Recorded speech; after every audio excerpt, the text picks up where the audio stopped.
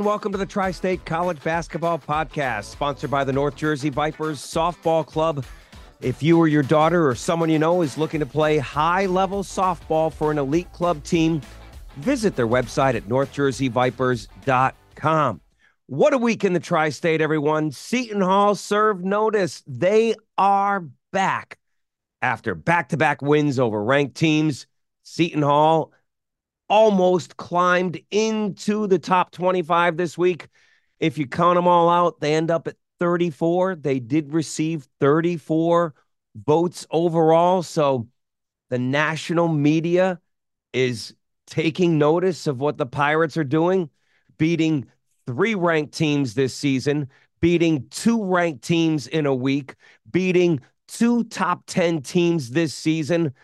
The Pirates are hot. We'll get to them in a bit. They aren't the only hot team. St. John's also went 2-0 with wins over Butler and then at Villanova. The first time they won at the Finneran Pavilion in 31 years. UConn goes 2-0. How about a gritty road win at Butler, right? Fairfield is hot. 8 straight games. One of the hottest teams in the country. And St. Peter's is 4-0. The only lone unbeaten team in MAC play. And Princeton just keeps rolling as they hammered Harvard and a career night for Xavier Lee. So lots to talk about on this second full week of January 2024. But we begin with the Seton Hall Pirates, who have gotten the attention of the national media since Big East play began. And let me just say this. Reports of Seton Hall's death have been greatly exaggerated. The Pirates are tied atop of the Big East standings at 3-1, right where everyone thought they'd be, right? Through the first 4 games. They're tied with UConn, St. John's, Villanova. It's a 4-way tie for first place as we begin this week. And oh, by the way, maybe you saw these nuggets, maybe you didn't. They're one of only 6 teams in the country who have at least 2 wins over top 10 teams this season. The others are Purdue, Kansas, UConn, Kentucky, and North Carolina that own multiple wins over top 10 teams. So it is my pleasure to welcome to the Tri-State College Basketball Podcast the starting center for those Seton Hall Pirates, Jaden Bediako. Jaden, how are you doing today? Appreciate it, Brian. I'm good and happy to be here. Yeah, Happy New Year, and the Pirates are really playing well. I want to talk about this Marquette game, first of all. You dug yourselves a little bit of a hole early on, down 10. It's 23-13. Coach is trying to find some guys who, as he put it in his post-game press conference, want to play, bring some energy, and he brought the bench in there. From your perspective, what went wrong to the slow start? You're down 10, and how were you able to get back in the game? I really think I think for some parts of the season, what we were trying to have a feel, and coach throughout the season talked about we got to hit first though. So I feel it was one of those games where I guess we were feeling them out, and we got punched instead of doing the punching. But he cleaned up a couple things. Our bench guys came in, gave some great minutes though, and then once that got rolling, then we got confident again and took the ball. It's kind of similar how we had the UConn game, how we first dug ourselves in a hole, and then a little bit of Providence. So we just really got to get better at punching first, though. But we got punched first, but we responded. How resilient have you seen this team to be through this entire season? Very resilient. We from day one, Coach Shaw believed this team could go somewhere. All the media stuff beforehand that was kind of writing us off and stuff. He doesn't look at that. He tells us don't look at the media stuff. Just the most important guys right now are just the guys in the gym, our managers, our assistant coaches, our GAs, the players, the coaching staff. So we did take some punches throughout the season earlier on, but I guess the break was kind of good to recharge, resettle, and enter the new year with a new mind. And it's a whole new season, right? Because there's 3 seasons. You have the non-conference season, then you got the conference season, and then you got postseason. So I feel like our heads are in the right spot right now, and we're just believing in us. But it's still early though, very early still. So yeah, and as every game matters. You play 20 of these conference games; they're all individual wars. Take me back to that game following Rutgers. right? I'm going to say it's the low point of the season, whatever you want to call it, right? The team's 5-4 on December 9th. And, I'm sure the fans are down. You guys are certainly down. And yet, before the break happens, before the New Year's comes, how were you able to find the switch? What was the mentality of the team, or what were you guys able to find moving that point forward, especially in that Missouri game that you were able to carry over into Big East play? Yeah, I think you could argue the Rutgers game could have been a low point. We got hit. That was a big rivalry game. I think at that point we were 0-3 against high majors, so it was we were like I don't know. I felt pretty down bad about that, and um, it was just tough. But I think we just went back to the drawing board. Like honestly, we watched film, went through. We had great practices leading up to the Missouri game and stuff, and it's always guys are ready to play. Guys have always been ready to play. But I guess one thing you got to give it to our group too. I think last year they lost about 6 or 5 guys, and they brought in about 5, 6 new guys though. So I think in those areas we were still trying to figure each other out though. We're still trying to how do I play with this guy? How do I play with this guy? What does he like his feel? Obviously practice is there for that though when we're going up against each other. But in game, then it's in real time. So I won't say we were still maybe figuring each other out still, but we all bought in though. We all been bought in since day one. We all want the greater good for this team, and obviously the saying is, if the team wins, everyone wins, and I believe that really 100% heartedly. As a person who follows this team very closely, I've noticed a difference in the defense. I've noticed a team that is not giving up threes as early as they were, they were earlier in the season. I see a team that's connected. I see a team that is battling every possession. Um, is part of it your homework? You needed time to develop chemistry defensively. Is it just you're following the scouting report more closely, or you're finding a way to connect as Shah wants you to? What is it defensively? Am I wrong in saying this team is connected better defensively now? No, you're not wrong. I think everything you said it has helped us improve. Obviously, paying way better attention detail to personnel, scout. Um, and like I said before, too, we have so many new guys though, so we all coming from like different defensive systems and stuff like that. So obviously this is the way college basketball is now with transfers and freshmen. So now it's like you gotta like put everything together and try to get the ball rolling. You only got like a couple months with these guys, and then so but yeah, I would say, and we've seen it too. Our coaches have literally pointed that out to us all the time. Like in the games we have won, we choke down the 3-point line. In the games we have lost, we give up a lot more. And you could attest that when you saw like those losses we had early in the season, though we were giving a lot of threes. But starts in practice day one, coming with energy and stuff. The older guys, the guys who have been here longer, have been helping me and some of the other guys, find the rotations on defense and just communicating. So really practice, scouting detail, and we're starting to see the difference. Yeah, the games we have won, though, like I said, I think we gave up maybe at most maybe 6 or 5 threes or less. The games we have lost, though, it's been like maybe 6 plus or 7. So Yeah, I mean, we're starting to see the difference in there. you're going. Listen, you're battling big guys night in and night out. What has this been like for you? Not that you didn't go up against big guys out west when you were at Santa Clara, but one night you're going up against Oso Ighodaro. The next night you might be going up against Josh Aduro, Donovan Clingan. What has it been like for you to challenge yourself against these guys? Well, part of the reasons why I came to Seton Hall was, I wanted a challenge. I played against some of these guys, in my AU time. Some guys on the national team. So, but I was like low. I wasn't recruited as heavy as them. So, Mm-hmm. I knew some of them before, and I'm like, yeah, like I could play in this league and I can show my stuff. But it's been a battle, really. Like, it's like one day, like you said, one day you're playing clean, cool. Next day, oh, now I got to deal with Iguodaro. Oh, now I got to deal with Fedora. Now I got to deal with Soriano coming or Dixon. So it's been a challenge. Like compared to my old league, obviously, you played the teams were good in, night out though, but I felt it was more like guard oriented or wing oriented. You had a couple good big guys, but these guys here, it's a whole different beast. But also just prepping, practice, and just trying to learn from my film and my mistakes. So I can just get better right now. Because honestly, right now I feel like I have so much room to get better at this. Playing these other big guys and stuff. So just prep. That's all I can really say. Yeah, And and it's paying off for you, Jaden.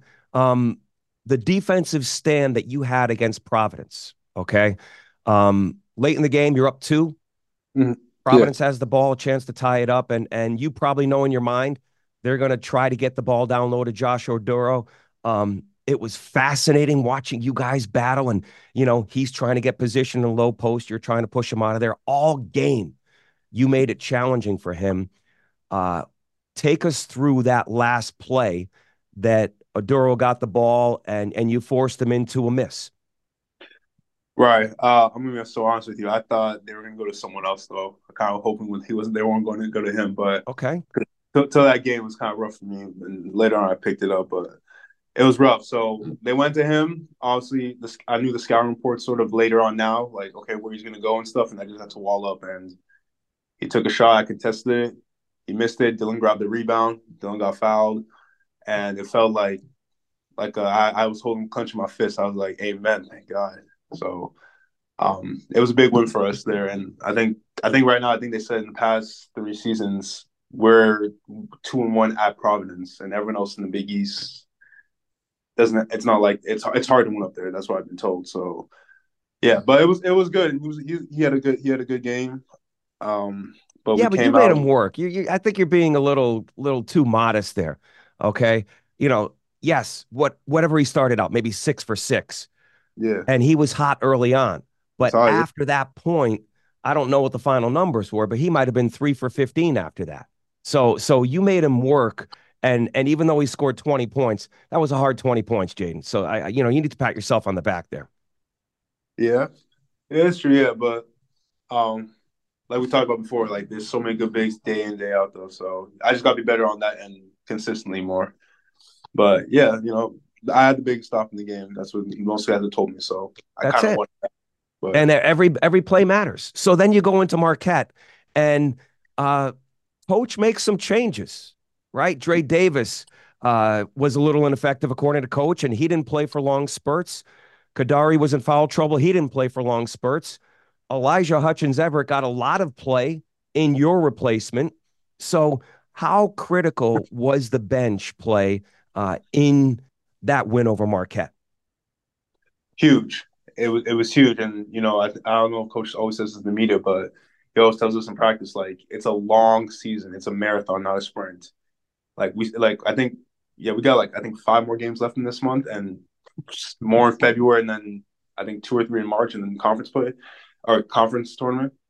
We need the bench, like we need them every day in, day out though. They help us, you can't really just go 5 guys deep and roll into Big East play thinking you're gonna come out like top 3 in the league. Nah, it takes everyone though. And credit to those guys. They work their butts off in practice. They stay ready and they're ready when the number's called and they come and produce and give energy. That's why I kind of figure out with Coach Shaw. He's more of like an energy guy, really. Like, who's going to come give me energy? Who's going to play hard? That's what he had at St. Peter's when he was an assistant coach here at Seton Hall, just finding those guys. So they're really huge for us. We need them every day, and they've been helping us. They've been helping Elijah's helping me get better in practice and my post area defense and a little bit of my offense, and they challenge us. So those guys are equally important to us, to the starters, like to the team like us. Yeah, I've heard practices with Shaheen are intense and very detailed. How hard are you guys? You've alluded to it, how hard you guys are working. Give us an idea of what some of these practices are like. Yeah, they're full of energy, and yes, they are intense. These are probably the most intense practices I had in a while. So I just think that though they're very physical, but he does some teaching too to it too. It's not like he teaches. We make a mistake. He corrects it, and then it just helps us just knowing where he's coming from too. Like I said, for most of us, it's like a new system, a new defensive system. So we're all just trying to figure it out though, and seeing and our offense too, showing us what he's trying to look for in the offense. So they've been great though. They're very competitive too. Also very competitive. Like we were almost playing like every day against each other, like 5-on-5. You know, every day, which is good though. You gotta play. so you could do it in the game. That's what he's always been saying. What you practice is supposed to be harder, so when the game comes, not that the game won't be hard too, but it will be a little bit more. It'll be less intense because you've done the work in practice, you know. So And I yeah, think we're seeing that, whether it's Malachi Brown coming in and giving a huge lift against Monmouth and Isaiah Coleman having his career high in that game. Uh, your partner, Elijah Hutchins Everett, man, he had two big buckets in that Marquette game. One in the first huge. half with the shot clock winding down, right? And he's spinning around and going in the lane and throws it up. I think it was left-handed and one. And then late in the game, I think it was Kadari who finds him on a drive, or Dawes. I mean, he got whacked in the head. Officials aren't calling it, and he finishes through contact. Ends up with 6 points, but man, you needed every one of those. What a game from Hutchins Everett. No, that was great. No, like you said, those two big buckets. So I've been telling, like, after the game, I told him, like, yo, your buckets, especially the one where you dunked it and you got fouled, but they didn't call it. That Right. was huge because that put us up by two, I think. So, nah, he played well and huge for us though. And I always say, like, listen, if I'm struggling, I need you to pick me up because sometimes watching you play and you play well, then it's like, okay, I got to go and replicate that. So that's my guy right there. That's my guy and that's my partner. So we we don't really care who plays the bulk of the minutes. So we just try to help the team and stuff and find our way. So Yeah. I'm very happy and excited for him. And obviously like I said, I'm gonna need him throughout the season. I'm gonna need him. No question. And Seton Hall hasn't had a couple of centers like this in a few years. You'd have to go back a few years when they had Romaro Gill and Ike Obiagu for a couple of stretches, and it's nice to have two big guys in there for 40 minutes, knowing that you're going to go through the wars. So, Jaden, when you're in these games, right, and you got to feel out the officials, um, it seemed like there were a lot of things that they don't call. And from a fan's perspective or a media's perspective, if we see it, you guys feel it. How do you stay focused and not let the officials, dictate how you play or change the way you play? My teammates, man, my teammates. That's why we huddle a lot. Sometimes I might pick up a cheap early one or something happens, but that's why we got huddle those so we can talk about what's going on and how they're refereeing. Coach also says to when we went to Providence, I remember saying see how the officials will like just kind of feel it out though. But honestly, there has been no change though. Really, like I can't name a game out of the four games where I had to play like oh I got like I can't really do this. So, like I think I've seen most of it right now in the first four plays of Big East though. It's physical, guys are grabbing, they're not calling it, you might get whacked, they're not gonna call it. It is what it is. So they're So letting you play. The officials maybe in the Big East are letting you play more physical than they do out west. Is that true? oh, that's 1,000% true. Yeah, no, I'm not gonna lie to you. Out west, sometimes like I even one of the guys who went out west to California. I'm like, I don't know, just be careful because you could touch a guy, and they might blow the whistle out west though. Playing in the West Coast, yeah. And I think I read articles too when I was in when I was at my first couple of years at Santa Clara. Like, articles came out about like why is the whistle blown more out west than it is out east. I'll never know the answer to that, but it's just I had to adapt to that too. I like when I first came here, I had to adapt to like, okay, they're gonna let us play with it, so I gotta, I can't be worried about picking up a foul or like can't worry about like, oh, I can't touch the guy. No, you could, and unless they call it, if they call it, you adjust to it, which is just okay, just one minor thing. Okay, I'll adjust to it. It just you can't lose your head. It can't be a chicken with your head cut off when like, oh, they blow one or two fouls and you're like mentally messed up. Right, right. Well, listen, it seems like you guys have each other's back. And like you said, even if you're not playing well, Hutchins Ever can come in. And when you are playing well, this team is a lot better defensively, a lot more connected. You have a knack for rebounding. 3 times this year, you've had 11 rebounds, and you're one of the top offensive rebounding centers in the country. What is your secret to rebounding? Not that we're going to tell the whole world here, Jaden, but how do you attack the glass on both ends? Wow. Well, I can't be Dennis Rodman and tell you like I look at how this guy shoots and where the ball bounces here and stuff like that. Um, just being in the right position, right time, and being physical. I think one great thing about this league, it's like it's physical. So you can work for position to get for an offensive glass, really, and that's where I kind of hang my hat on there too. like I kind of like I think at this point in the season, guys kind of know their roles and stuff like that. I kind of know my role really, so I'm like, yeah, like I just embrace it and just do it. That's what it is.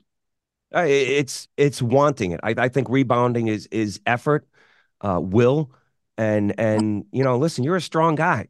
Do you think that you're one of the stronger guys out there, and you play to that strength? Yeah, for sure I do. I know if people look at me and the eye test, like maybe I don't have that, but when I play guys and even in practice, they say, yeah, you're stronger than you look, though. I'm like, yeah, it's just Okay. it is what it is. So yeah, no, but also too, I like rebounding the offensive glass a lot too more because it feels like it's like 4 points almost. It's like 2 points if you get the rebound, and then another 2 points if you put it back in or if you kick it out to a teammate. I think that's how the best three, one of the best ways to get threes is offense, rebound, kick out, boom, wide open three. So I feel like it's like a 4 point play almost in my own head. Like I did two things well. I got my rebound, I scored it or I kicked it out. We get possession, we score. That feels like 4 points to me. Sure, sure. One more question about the Marquette game, and then I want to look ahead to this week, Jaden. The way Al Dawes played in that game, he's had a roller coaster season, to put it mildly. He's had some games where he's been way off, and he's had some games where he's scored 20 points a few times this season. How happy are you to see that ball go through the net for him and his hard work pay off? I'm great, man. I'm like very happy for Al because me and Al are both. Me and Al, we're the same. I think we're the only guys left from the 2019 recruiting class. We both went started at different schools. I think I played Al in an EYBL game. He played for NJ Players. I played for UPlay Canada. So Okay. I do remember seeing him, and he's been great. He's been one of the more. He's been probably the most welcome face I seen when I first came on campus during the summer and stuff like that. Always trying to hang out.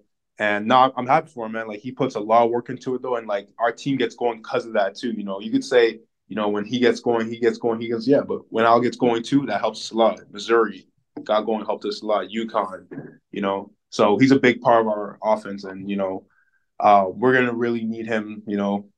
I'm not gonna say even like score 20 a game, but to be one of our best, we'd be one of the best shooters in the league for us to keep rolling how we're rolling though. But he does a great job, man, and I'm very happy for him. And still though, so there's more great basketball to come. And like I think Coach Shop said it best. We're not even playing our best basketball right now. We still make mistakes, but we're not even playing our best basketball. But that's what he's excited for a lot. Our best basketball is even more yet to come. Yeah. So now, how are you going to deal with this success? Right now, you're dealing with success.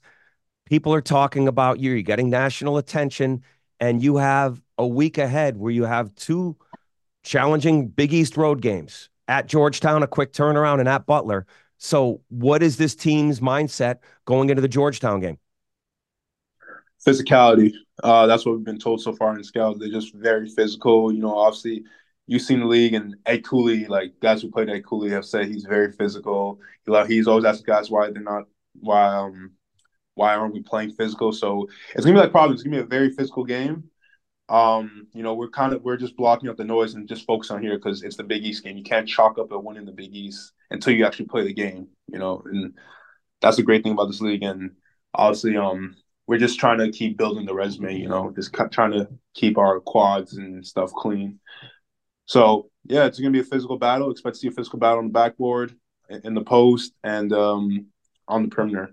Gonna be all physical. And it's a road game too. So we're like, who knows? We might not get some calls in our benefits though, but it doesn't really matter. We just got to play. And so right now too, I think teams have us right now as a target now. So but we just got to come, like I said earlier in the interview, just we got to punch first, we got to strike first, and they're a good team. Like despite their record, that's a very good, hard, physical playing team. And Butler's also great too, and these are both road games, so it's gonna be a war. Jaden, it's been a lot of fun. I really appreciate you taking time out of your schedule before practice and coming on and sharing your thoughts about the team, about their success, and about how they've been able to turn it around. So continued success this year. Good luck at Georgetown, and we hope to talk to you again very soon. Thank you. Appreciate it, Bryan. Thanks. All right, that was Jaden Bediako. Man, what a great interview. He is outstanding. Just giving you some insights into Seton Hall's practices. And look, we know this team has taken the lead from their head coach. They now have an identity. They are taking on the identity of their head coach. Tough, gritty, in your face, never say die. That is what this Seton Hall team needs to do. It needs to start on the defensive end. And you heard it from Jaden. It's taken them time. It's taken a lot of these teams that have transfers and new players time to gel. Well, now it's January. We're getting toward, conference play is heating up. We're 3 weeks into conference play. You better start gelling, because if not, you're going to be in the bottom of this conference very soon. Just ask Kevin Willard at Maryland. Was that an unnecessary jab? I don't know if it was unnecessary, but I'm just stating the facts. The facts are the facts. It's January. You expect a January swoon from a Kevin Willard team. Am I wrong? Are you surprised they're 1-3 in the Big Ten? Sure, they should have been better than they were, but it's January. Things happen in January with a Kevin Willard team. We know that. Let's go around the tri-state now and keep it in the tri-state and begin with St. John's. 2-0 after wins over Butler and Villanova last week. They won at the Finneran Pavilion, as I said, first time in 31 years. But let's also add in there that they did also win in Philadelphia at what was once known as the Wells Fargo Center. So they do have a couple of wins in there since 1993, but not in that building. But what was impressive about this was that St. John's won from wire to wire. They played defense. And this team is finally starting to defend like the way that Rick Pitino wants them to defend. And he went out of his way again in his press conference to say, I recruited a bunch of offensive players, and I'm trying to make them into defensive players. Well, St. John's held Nova under 40%. They shot 39% from the field, 21% from three. It began with defense. The Johnnies led from wire to wire. They scored the first 10 points in this one and never looked back. Big couple of days for Dennis Jenkins. He averaged 17.5 points and 6 assists in those 2 wins. And as he's brought his game up, St. John's has brought their game up. There's no question about it. He is the straw that stirs the drink. But it's a collective team effort. We saw Chris Ledlam have to go down again. He's still dealing with that foot injury.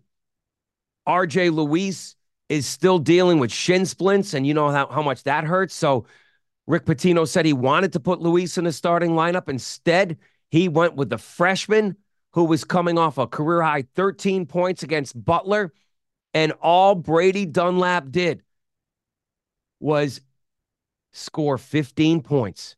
He was 3 for 5 from 3.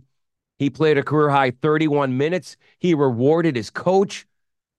Late in the game, Villanova was making a little bit of a run, and it was Dunlap who hit the 3 in the corner and said, good night, bye-bye, Wildcats. You can take your NIL money and put it back in you-know-where. St. John's is coming together. St. John's is unifying as a team, offensively and defensively. You're going to continue to get steady play out of Joel Soriano, 20 points, 8 rebounds. Afterward, Pitino said, hey, Joel is just so much fun to coach. It's all about winning for Joel. It's never about him. Those are Pitino's words. He just wants to win. So when St. John's is playing defense like this and hitting threes and getting contributions from all over, nice to see Glenn Taylor come back after he had a DNP coach's decision against Butler, came back, was getting to the hoop, was aggressive. You don't know what's going to happen with St. John's when your number is going to be called. We know Jenkins and Soriano, it begins with those two. But after that, Pitino has not been afraid to either bench guys or start different guys or have different lineups. We've seen that. So you don't know when your number is going to be called. We just know that you need to answer the call. So St. John's is now 11-4. They're 3-1 in the Big East in a four-way tie at the top. UConn, Seton Hall, St. John's, and Villanova, all 3-1 at the top of the standings, just the way we thought it would be in the beginning of the year. The Johnnies host Providence. We know Providence is playing without Bryce Hopkins, who's done for the season, unfortunately, with a torn ACL. St. John's has to beat a wounded team like this. It's their building. They need a big crowd, protect home court, win at the Garden against a team that you will be favored by and that you're better than right now. Keep it rolling. That's the goal for St. John's. All right, they're also right up there with UConn, as I said. UConn went 2-0 this week as well. They ended the week with a gritty road win at Butler. I mean, this was a tale of two halves. I don't think UConn played poorly in the first half on offense. They shot 48%. They scored 35 points. It was on defense. I just think they were disconnected. Butler took it to them. Butler shot well from the outside, and Butler's a very good offensive team. They're not a good defensive team, that's for sure. Dan Hurley changed this team.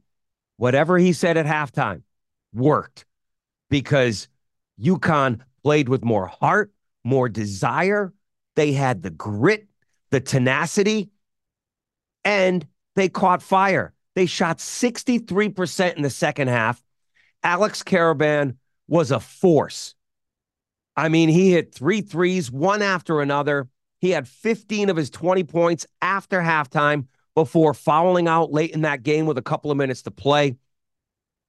He was the catalyst. He was the reason why UConn was able to come back in the second half from a 7-point deficit and take the lead and win this game. It was just the second time all season that UConn had been trailing at the half and came back to win. But he wasn't alone. Hats off to the freshman, Stephon Castle. He has accepted his role. He doesn't have to be the star in this team. He will likely end up being the highest draft pick on this team, a lottery pick when he comes out. He doesn't have to be the star, but we can see the star potential in him. And for his efforts this week, he was named Big East Freshman of the Week for the third time. Last year, we saw Alex Karaban should have been Big East Freshman of the Year, and that was taken away from him. But Stephon Castle right now is the leader in the clubhouse with 3 Big East Freshmen of the Week. He hit a 3 in the second half. It was contagious. Shooting is contagious. And when you're missing, oh man, I mean, it seems like everyone is forcing it and everyone is missing it, and the rim gets tighter. But in this second half, if it wasn't Karaban hitting a 3, it was Newton, it was Castle, it was Cam Spencer. Castle doesn't hit many of them, but he hit one in this game that was big. And then the biggest play in this game came with about a minute to play.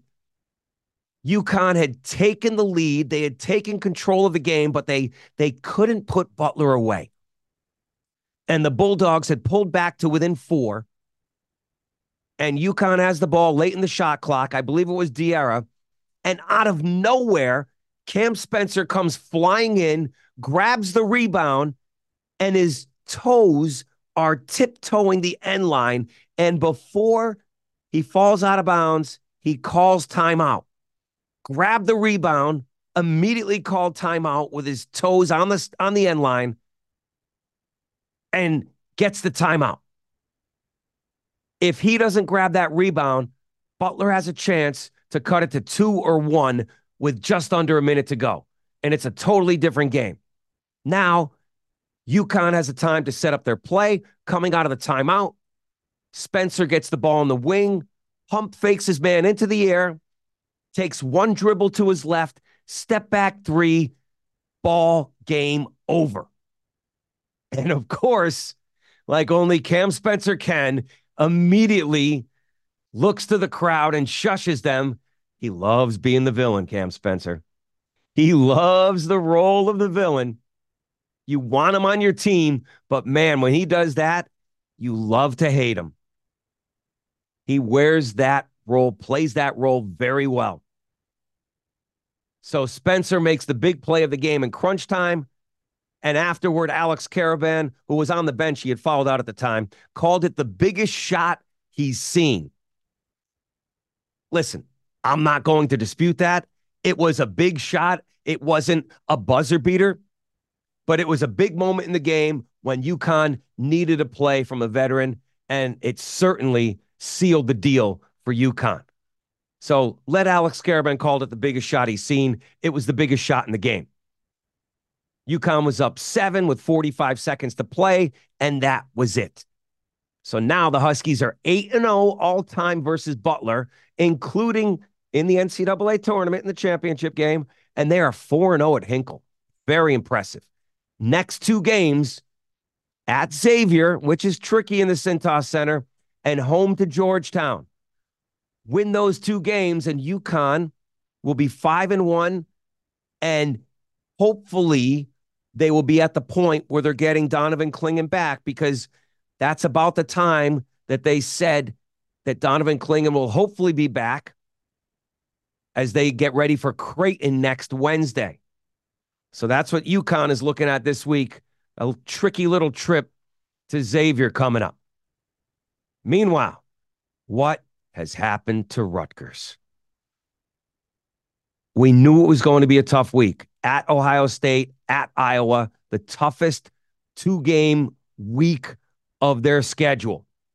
They were already 0-1 against Illinois, and Rutgers just fell apart against Ohio State, couldn't make shots down the stretch, came back from a double-digit deficit, lost that game. Then they had to regroup a couple of days later and play the highest scoring team in the Big Ten, and it wasn't close. Iowa wins it 86-77. Too much Ben Krikke, too much Peyton Sanford. I mean, look, if Rutgers scores 77 points in a game, they should win. History says under Steve Peichel, Rutgers wins. But they were never in this game from the opening tip.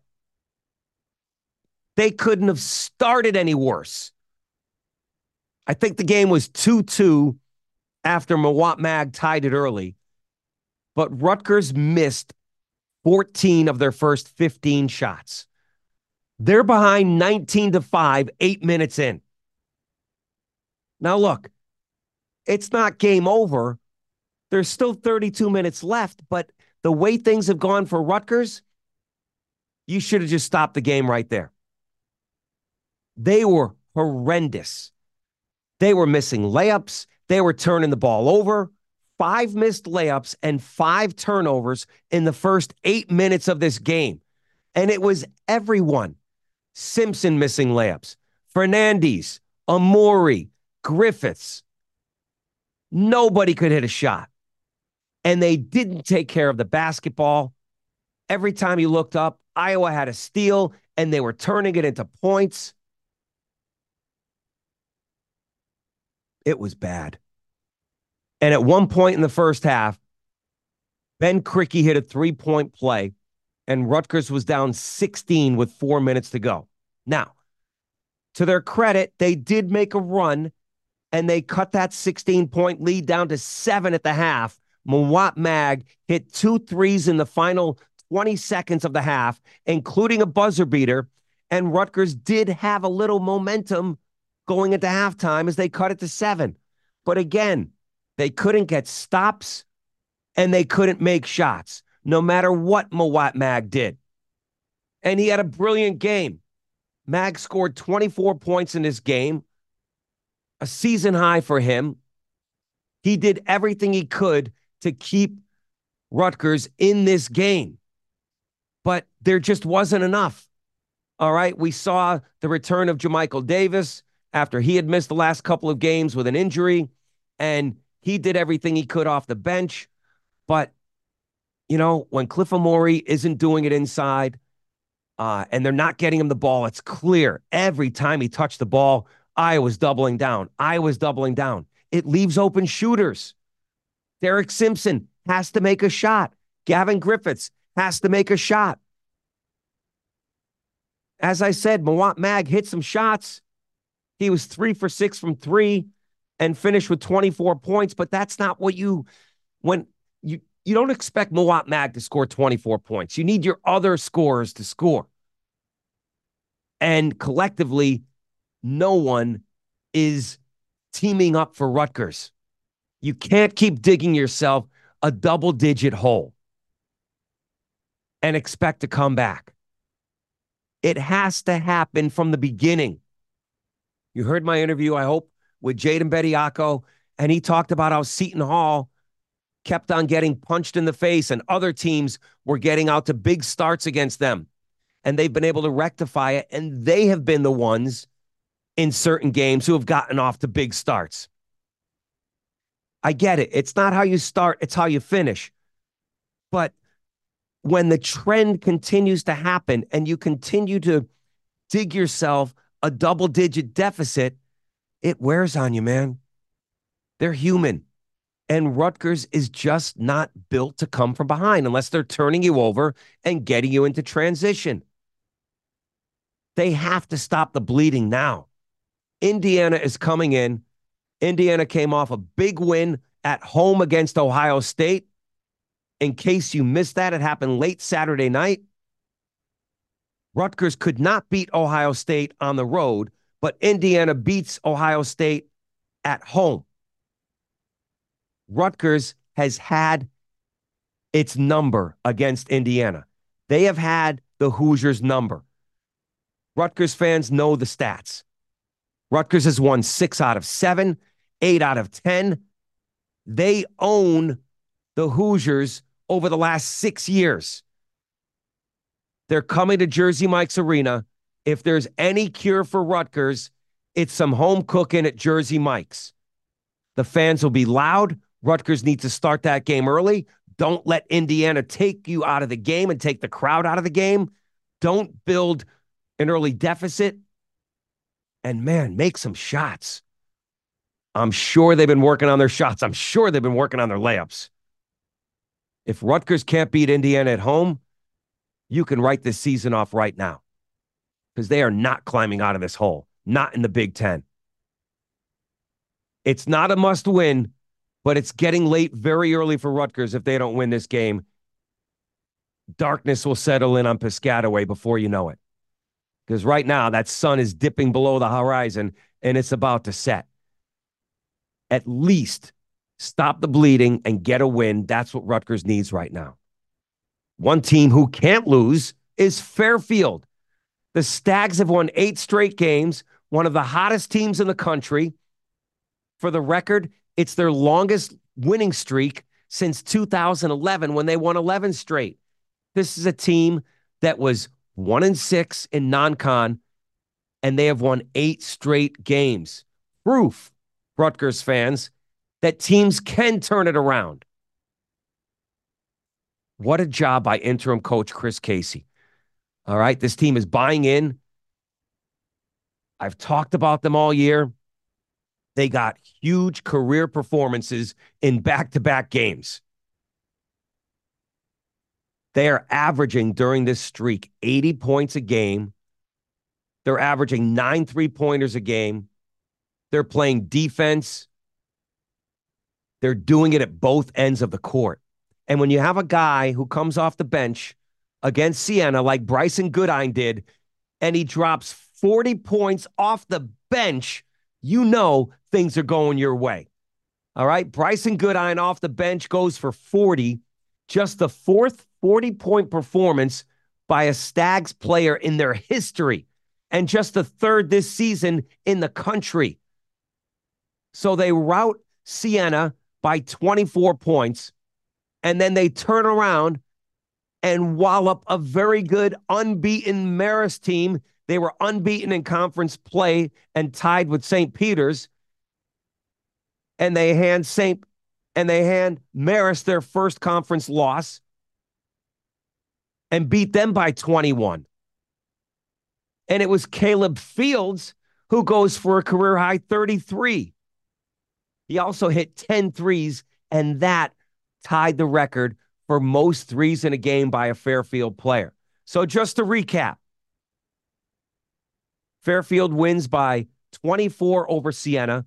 Bryson Goodine drops 40. And then Fairfield wins by 21 over Marist, and Caleb Fields drops 33.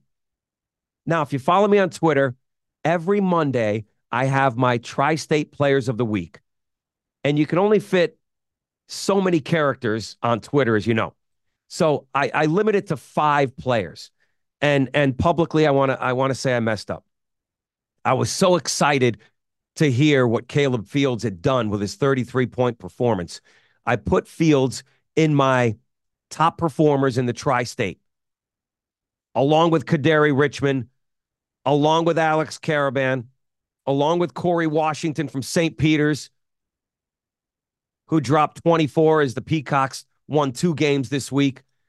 And I put Fields in there, and a couple of people, including Fairfield Frank, came at me and said, hey, thanks for the love for Caleb, but you forgot. What about Bryson Goodine, who dropped 40? So I just want to say I should have had Goodine in there. I'm not going to delete the tweet. If I had to do it all over again, Goodine would be in there. But, I mean, man, I couldn't find room for both. Dennis Jenkins had a huge week as well. I could have put 10 players out there, but my bad. Goodine should have been out there. But you know, at this point, I'm sure it doesn't matter to the Stags who gets their little player of the week nomination from me on Twitter when they're winning 8 games in a row. So can they get to 10? It's going to be a tough chore. It's the dreaded Western New England Buffalo trip coming up to Niagara and Canisius.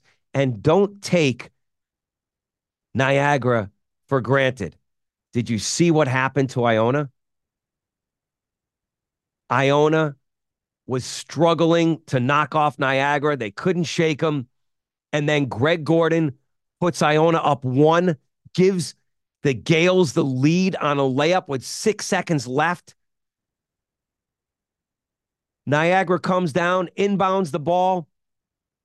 Braxton Bayless finds himself wide open on the wing with about 3 seconds left and launches a 3 and buries it with about a second to play. Broke the Gales' heart.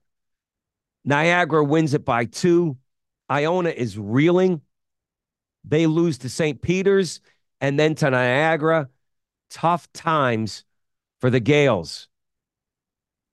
The defending champs are reeling. They need to lick their wounds and regroup and try to get something going this season under Tobin Anderson. So don't take Niagara for granted. Give that team some props. That is who Fairfield is facing. And then Canisius. The Stags are rolling under Chris Casey. Good for him and good for Fairfield. Is it time, by the way? Is it time to remove the interim label from Chris Casey? Why not? Why not? What are you waiting for? Remove it, make him the head coach, and let's go. All right, I mentioned St. Peter's there briefly. They are the only unbeaten team remaining in MAC play. They are 4-0. All they do is keep winning. Bashir Mason has it going, and the Peacocks have everybody trailing and chasing them at 4-0. So good for them. And how about Princeton? Last but not least, in the Tri-State, they open Ivy League play with a decisive win over Harvard, 89-58. The game was never close. A career night for Xavier Lee, who set career highs with 33 points and a career high of 7 assists and a career high of 5 made three-pointers. He also had 7 rebounds. So Xavier Lee was named Ivy League Player of the Week for the 2nd time this season. I mean, that's 3 for Caden Pierce, 2 for Xavier Lee, and 1 for Matalaco. Princeton is just racking up the awards this year. They sit in first place, 1-0, 13-1 in the Ivy League. Just a dominant performance. Pierce had a double-double with 19 points and 10 rebounds. This team they play great basketball. They believe in themselves. They trust the system under Mitch Henderson. They have Dartmouth coming up at the Jadwin. They should win that game and move to 2-0 in Ivy League play. Good for the Tigers. So, look, my wish for the new year, if you remember and if you listen, I'm hoping for 5 teams from the Tri-State to get in the NCAA tournament. UConn's looking like a lock. They are a lock. St. John's creeping up. They're in the picture. Seton Hall is in the picture. Providence, Princeton is certainly in the picture. They are the odds-on favorite in the Ivy League. Yeah, Fairfield cooking, St. Peter's. Hopefully one of those 2 teams gets in. It's going to happen. It's going to happen. Somehow, some way. Remember that number. 5 teams from the Tri-State. We shall see. All right, before we go, I want to thank our sponsor, NorthJerseyVipers.com. If you or your daughter or someone you know is looking to play high-level softball for an elite team, check out my guy, Bob Germano. I ran into him at the Seton Hall Marquette game. Germ is a loyal Seton Hall fan, and he's also one of the top-notch youth softball coaches and directors in all of New Jersey. It's not about a number when it comes to Bob Germano. He cares about the player. He cares about the person. It's a family with NorthJerseyVipers.com, and I mean that. Check them out, North Jersey Vipers softball.